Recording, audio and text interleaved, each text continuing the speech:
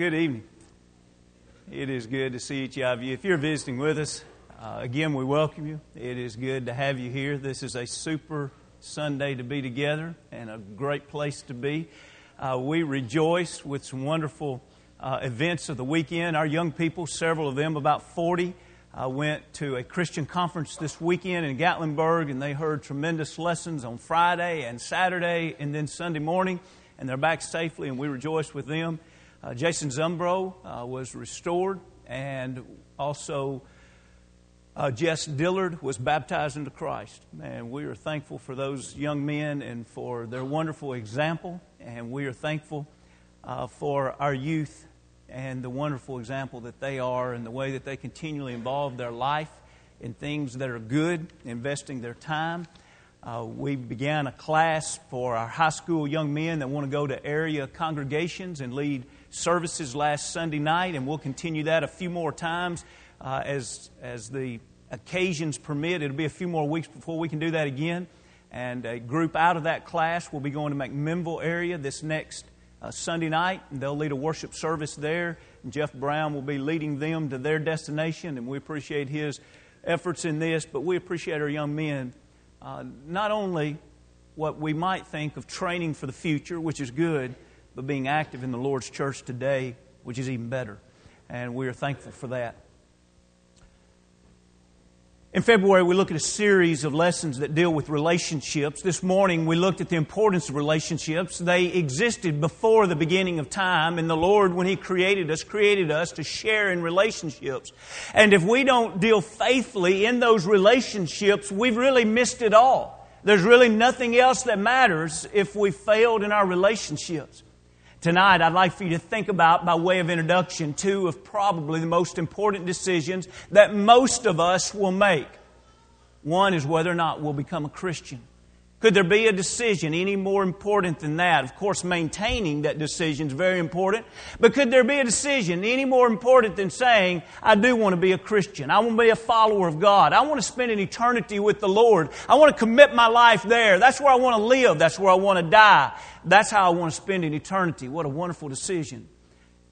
There's also a second decision that probably has the second greatest impact on where we spend eternity once you consider the first one just discussed. And that is, who am I going to date? Many of us are already married. Hopefully this will be a lesson to make us think about important things, maybe principles that we can even think about in our own life and the relationships we have and apply them. But especially for those of us here that are not married, this would be a wonderful lesson for us to think that deciding who you date could very easily have a tremendous impact upon where you spend eternity. You see, there's very few situations where there would be someone that says someone other than their spouse has a greater impact and influence on their life. Because the person we live with, the person we spend the rest of our life with, obviously has a great influence in our life. We do date our mate. I've shared this with you before. I want to give you just a real quick version of the same story because I can't help but think about this story when I think about this topic. I'm sure you have things and events in your life that every time you think about a certain topic, that just comes to your mind. A woman that had been faithful to the Lord's church for over 50 years. Well, she'd been faithful for almost 60 or 70 years. She'd been faithful to her husband for over 50 years. He had cancer. She called me from the hospital and said, I think this is it. Can you come? I need somebody. I rushed to the hospital, and as I rounded the corner, we almost ran into each other. And she just fell into my arms, and she put her head on his shoulder, and she sobbed and she sobbed. And the words that came out next, I would have never expected in 1,000 years. He's dead. I wish I'd never married him. It was the biggest mistake of my life. She'd been faithful to him over 50 years. She looked back in my eyes and she said, don't get me wrong. I loved him. But he never would share my faith with me. And he pulled my children away from the Lord. Young people, I want to encourage you to remember, it matters who you date. You can regret those decisions for a lifetime. She went ahead and told me how while they were dating, he never missed a service. As a matter of fact, he would tell her it's time for them to leave a restaurant or leave an event because they have to get back for Sunday night. He made sure she was there on Wednesday night. But he wasn't a Christian. He wasn't committed. And within a few weeks after they married, he never went again. Are you safe dating? We're thinking about relationships and being safe. Are you safe for other people to date? Wouldn't it be ashamed if dating you pulled individuals further away from the Lord? Are you safe in who you're dating? Wouldn't it be a shame if you choose to draw close to someone on earth that in turn is going to draw you further away from God? That's an exchange that no one should make. And so I want us to think about a text that usually we don't think about this text when we think of dating, but I couldn't help but think about this because of the characteristics that are listed here. Notice in 1 Timothy, the 4th chapter, in verse 12 and 13, the older preacher is writing to the younger preacher about things that he ought to consider as a young man. And these principles, I'm not suggesting to you that this was originally written to someone that was dating, but the fact is these principles are true in every situation in life. And for the next few minutes, let's think about some of these principles and the way they would apply to those that are dating. In 1 Timothy, the 4th chapter, and verse 12, he says, "Let no one despise your youth, but be an example to the believers in word, in conduct, in love, in spirit, in faith, in purity. Till I come, give attention to the reading, to exhortation, and to doctrine." What a beautiful challenge that he offers to say that God doesn't set a double standard that says, okay, now here's what a Christian adult that is mature in age looks like.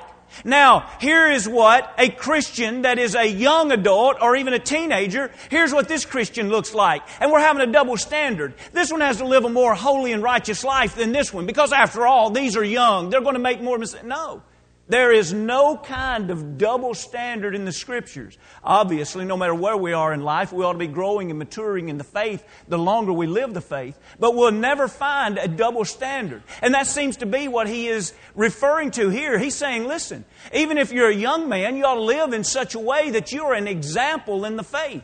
Now, I know we're not going to go exactly in the order that they are here, but I thought it might work together with this idea and this theme of dating. Think about, he says, number one, you ought to be an example in love. When we think about dating, what is the purpose of dating? Well, we need to mention immediately that some, especially in the world, believe that the purpose of dating is to perform. It's to look good. It's to be accepted. It's almost like it. If we were using it from a biblical sense, it's hypocritical. If we were looking at it from just a world terminology, it's an actor. That's a miserable way to go through your high school years and through your young adult life. Don't do that. Be yourself. Be a faithful Christian. The purpose of dating is to spend time with someone, with both of you being yourself. And one of these days, you'll date someone where both of you are yourself and both of you are close to God. And you find out that you just want to spend a lot more time with that one. No performing. No stage presence. No hypocrisy. It's me, a faithful Christian, dating the other, a faithful Christian. And we'd like to go through life together serving God. So when we talk about love, I don't want us to think about it the way the world might use all kind of descriptive ideas whenever you say, well, what is love when we talk about dating? Let's go back to the Scriptures and let's think about love. First, turn with me, if you will, to 2 Corinthians, the 6th chapter. In 2 Corinthians, the 6th chapter, and as you're turning there, I would like to mention to you that one thing that we often refer to in dating when we talk about love is we refer to that physical attraction.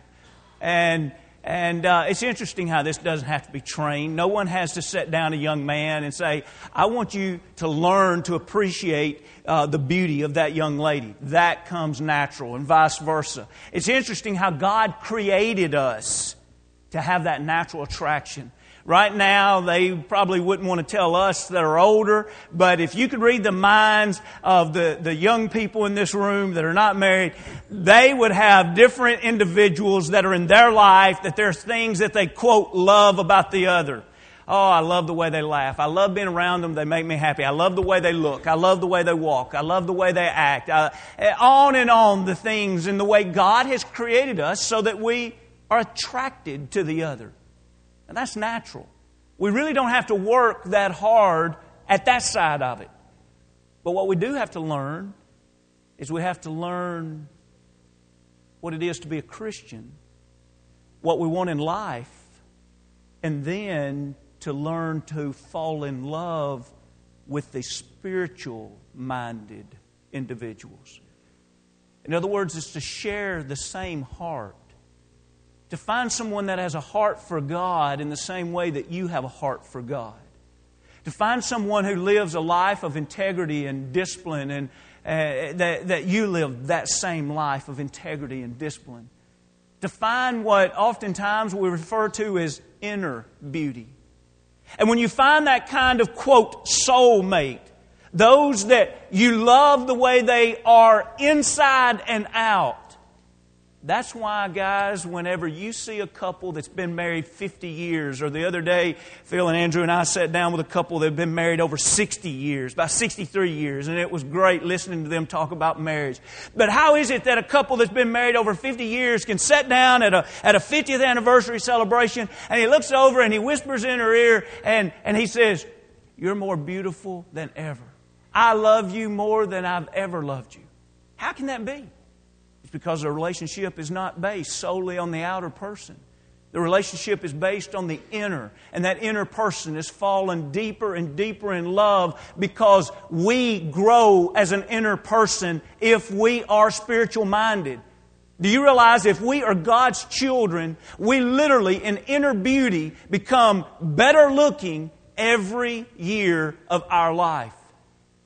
And so couples that have been faithful to God and faithful to each other for decades can honestly say, I think they're prettier, I think they're more handsome than the day I married them. Because the things that matter most, they are.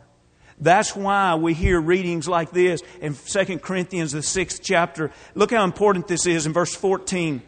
Do not be unequally yoked together with unbelievers. For what fellowship has righteousness with lawlessness, and what communion has light with darkness? And we could read on there, but you see that verse and how that paragraph is reading and what it's about. And it's the bottom line of why would we blend our lives with someone who's not committed to Jesus Christ? Why would we blend our lives with someone who's willing to live in the world and willing to live in darkness? Why would someone that says, I'm a faithful Christian, I'm a child of God, I'm a light to the world, but I want to be yoked up with someone that won't commit to Christ? They want to live in the world. Where I love Christ, they love the world. Where I love righteousness, they're satisfied with wickedness. Why would we choose that? Young people, I believe that we oftentimes choose that because we base those kind of decisions on the outer attraction and not on the inner person. I beg you, give this thought. When you're deciding who you want to spend more and more and more time with, make sure that it's a deeper decision than just outer attraction. Nothing's wrong with the outer attraction as long as that is not what is leading and determining the relationship. As we think about whether or not you're safe in this and we think about love, I'd like for you to look in Romans the 13th chapter. In Romans the 13th chapter, this is a tremendous passage for us to study as we think about whether or not we're safe in our relationships. Is your love safe? Look at verse 8, beginning in Romans the 13th chapter. Look at verse 8. Owe no one anything except to love one another. For he who loves another has fulfilled the law. Now, keep in mind, this love here is the agape. It's a decision. It's a commitment to do what's right and best toward another person. And so notice what he says about this love. For the commandments, you shall not commit adultery. You shall not murder. You shall not steal. You shall not bear false witness. You shall not covet. And if there is any other commandment, are all summed up in this saying, namely, you shall love your neighbor as yourself. Note this. Love does no harm to a neighbor. Therefore, love is the fulfillment of the law. And so if we're going to practice love in the way that God has intended for us to love, we will not hurt someone else spiritually. So we ask the question, are you safe dating? The person you're dating, are they pulling you away from the Lord? If so, they're harming you. Now, I'm not trying to be a smart aleck when I say this. I'm giving you Scripture. God would say that person does not love you. What about if you're dating someone that's a Christian and because of who you are pulling them away from the Lord? God says you don't love them. Because love does no harm. Love would not hurt someone's soul. Love would not work against someone and create destruction in their life. And so when we think about relationships, and obviously we can apply this to any relationship we're in, not just dating, but any relationship, I have to stop and ask myself, do I love others? Because if I'm harming them spiritually, the truth is, biblically speaking, I don't love them. Now, as we think about this, I'd like for you to think also about our purity. You know, he mentioned there in 1 Timothy, the 4th chapter, in verse 12, he mentions purity. And I want to ask you, is your purity safe? When we think about dating, we live in a world that it would be an understatement to say we live in a sexualized world. It's a shame. It's reality. We as Christians have a responsibility to build some hedges about us. We have a responsibility to be different from the world. Not be conformed to the world, but be ye transformed. But along with this, there's a view so oftentimes in the mind of single individuals, and that is, well, no one can really be pure anymore. That's not true. God's plan is not outdated. God's plan for children of God will never be outdated. I can rest assured that God's boundaries that He places in our life are always for our good. Young people, please listen to this and please believe this. If you want the greatest relationship that you can have, do it God's way. God promotes purity, not to aggravate us or to annoy us. He does it to offer us the best relationships that can possibly be experienced on this earth. Period, exclamation point, highlighted, underlined, by far. And so what is it that God would have us to do? We need to see the time that we spend together as a time to be pure. We need to realize that it's not a time to make provisions for the flesh. Now, if you're still there in Romans, the 13th chapter, you notice we stopped reading just a moment ago at verse 10. Look with me now at verse 11. And let's think about the purity aspect of whether or not we love someone. And he says in verse 11, and especially the last phrase in 14 is what we're moving toward. And he says, and do this, knowing the time, that now is high time to awake out of sleep. Now this awaking out of sleep is when we're not right with God and we're separated from God and we need to wake up and come back to the Lord. And he says it's time to wake up out of sleep. For now our salvation is nearer than we first believed. The night is far spent, the day is at hand. Therefore let us cast off the works of darkness. If we were describing our dating and if we were describing our purity, would we say, I've lived a little bit darker than what I ought to live? It's time to cast off that darkness and let us put on the armor of light. Let us walk properly. See that? He's dealing with our conduct there. Let us walk properly as in the day, not in revelry and drunkenness, not in lewdness and lust, not in strife and envy. Now notice in verse 14 he's going to state something very positive. And if we've done that, this negative is not going to be a part of our life. And notice how he says it. But put on the Lord Jesus Christ and make no provisions for the flesh to fulfill its lust. Interesting choice of how to word this and challenge us. He doesn't just say, don't fulfill lust. That'd be a powerful statement. Like in 1 Corinthians 6 chapter when he says, flee fornication. That's a powerful statement. But notice how he prefaced this statement by saying, and make no provisions for the flesh. We have a responsibility to not get ourselves into situations that lead to things that should have never happened. We just have a responsibility to not do things that ought to not be done immorally. Do you see the message? Let me state that again. We have the responsibility to not get into situations, to places, to events, to settings that leads us with open doors and great temptation. In other words, he says, don't make provisions for the flesh. More than once, I've been told through tears behind closed doors, I don't know how it happened. It just happened. Guess what? Unless it's rape, it didn't just happen. There was a lot of provision of the flesh that was leading to the event that is oftentimes later regretted.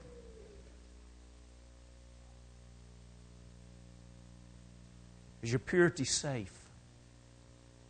If you and your date are spending a lot of time alone in a house, I'm telling you, you're not safe. If you're spending a lot of time alone in a parked car, you're not safe. You are endangering your own soul. You're endangering the soul of your date.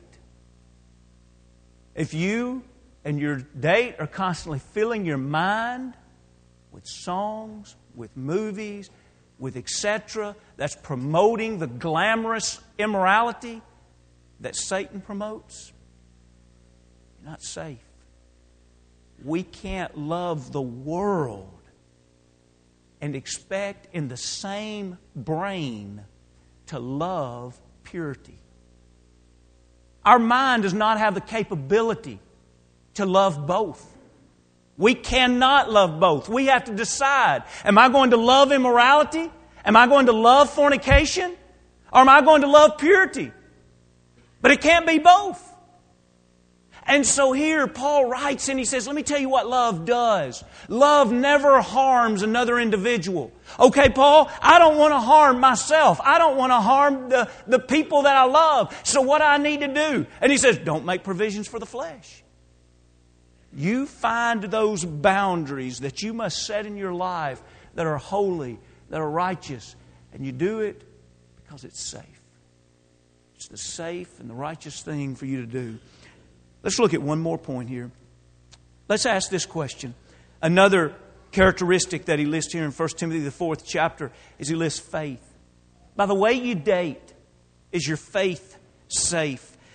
You know, when we look at 1 Timothy, the 4th chapter, and verse 12, notice there, one of the things listed was be an example in faith next to the end of the 4th chapter in verse 12. But look at verse 13.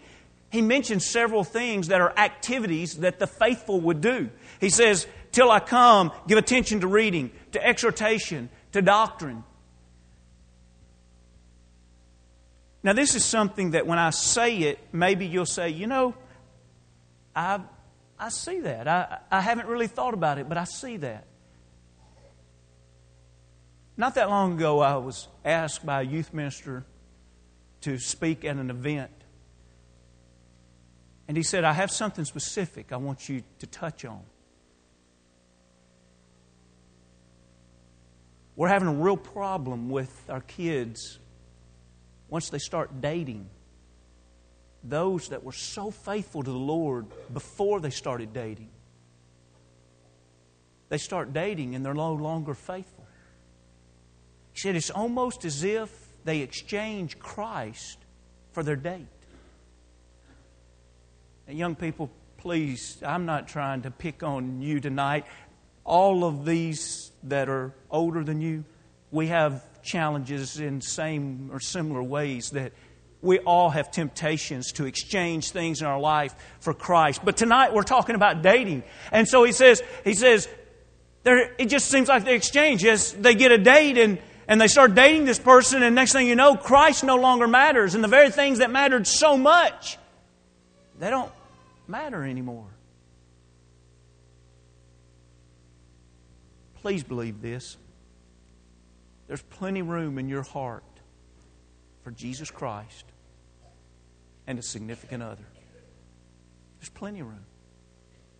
The problem is not that we do not have the capacity to love both.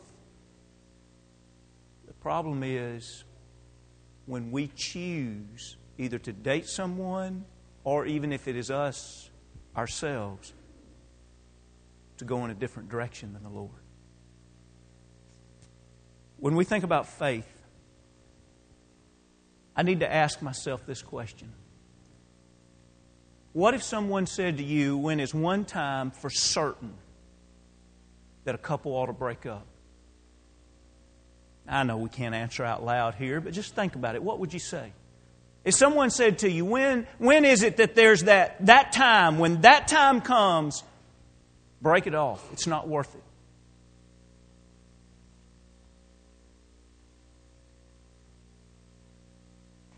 When you're not faithful, when that person is pulling you away from the Lord, instead of encouraging you to live for the Lord, that's a no-brainer. There is nobody on earth that their way of life is worth jeopardizing your soul. It doesn't matter how attractive they are. It doesn't matter how popular they are. It doesn't matter how they make you feel. It doesn't matter.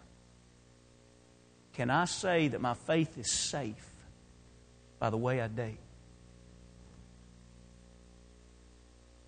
Have you ever talked to someone that said, I know I've asked someone before, hey, when did you become a Christian? And them say, I was a long way from the Lord. But I dated a Christian one time. Our relationship didn't work out. But dating them, I met the Lord. That's one of the best things that ever happened to me. What a compliment. What a compliment that even after a breakup, it was a blessing to them that they dated a Christian. Can that be said of you? That if someone spends time with you, they're going to be led closer to the Lord. That's your heart. That's the type of person you are. It's not an act. It's not a put on. It's who you are. Genuine and real. When we think of love, is your love safe? When we think of purity, is your purity safe? When we think of your faith, is your faith safe as you date? It can be. God's designed it so we don't have to sacrifice anything to grow in closer relationships with others if we choose to do it His way.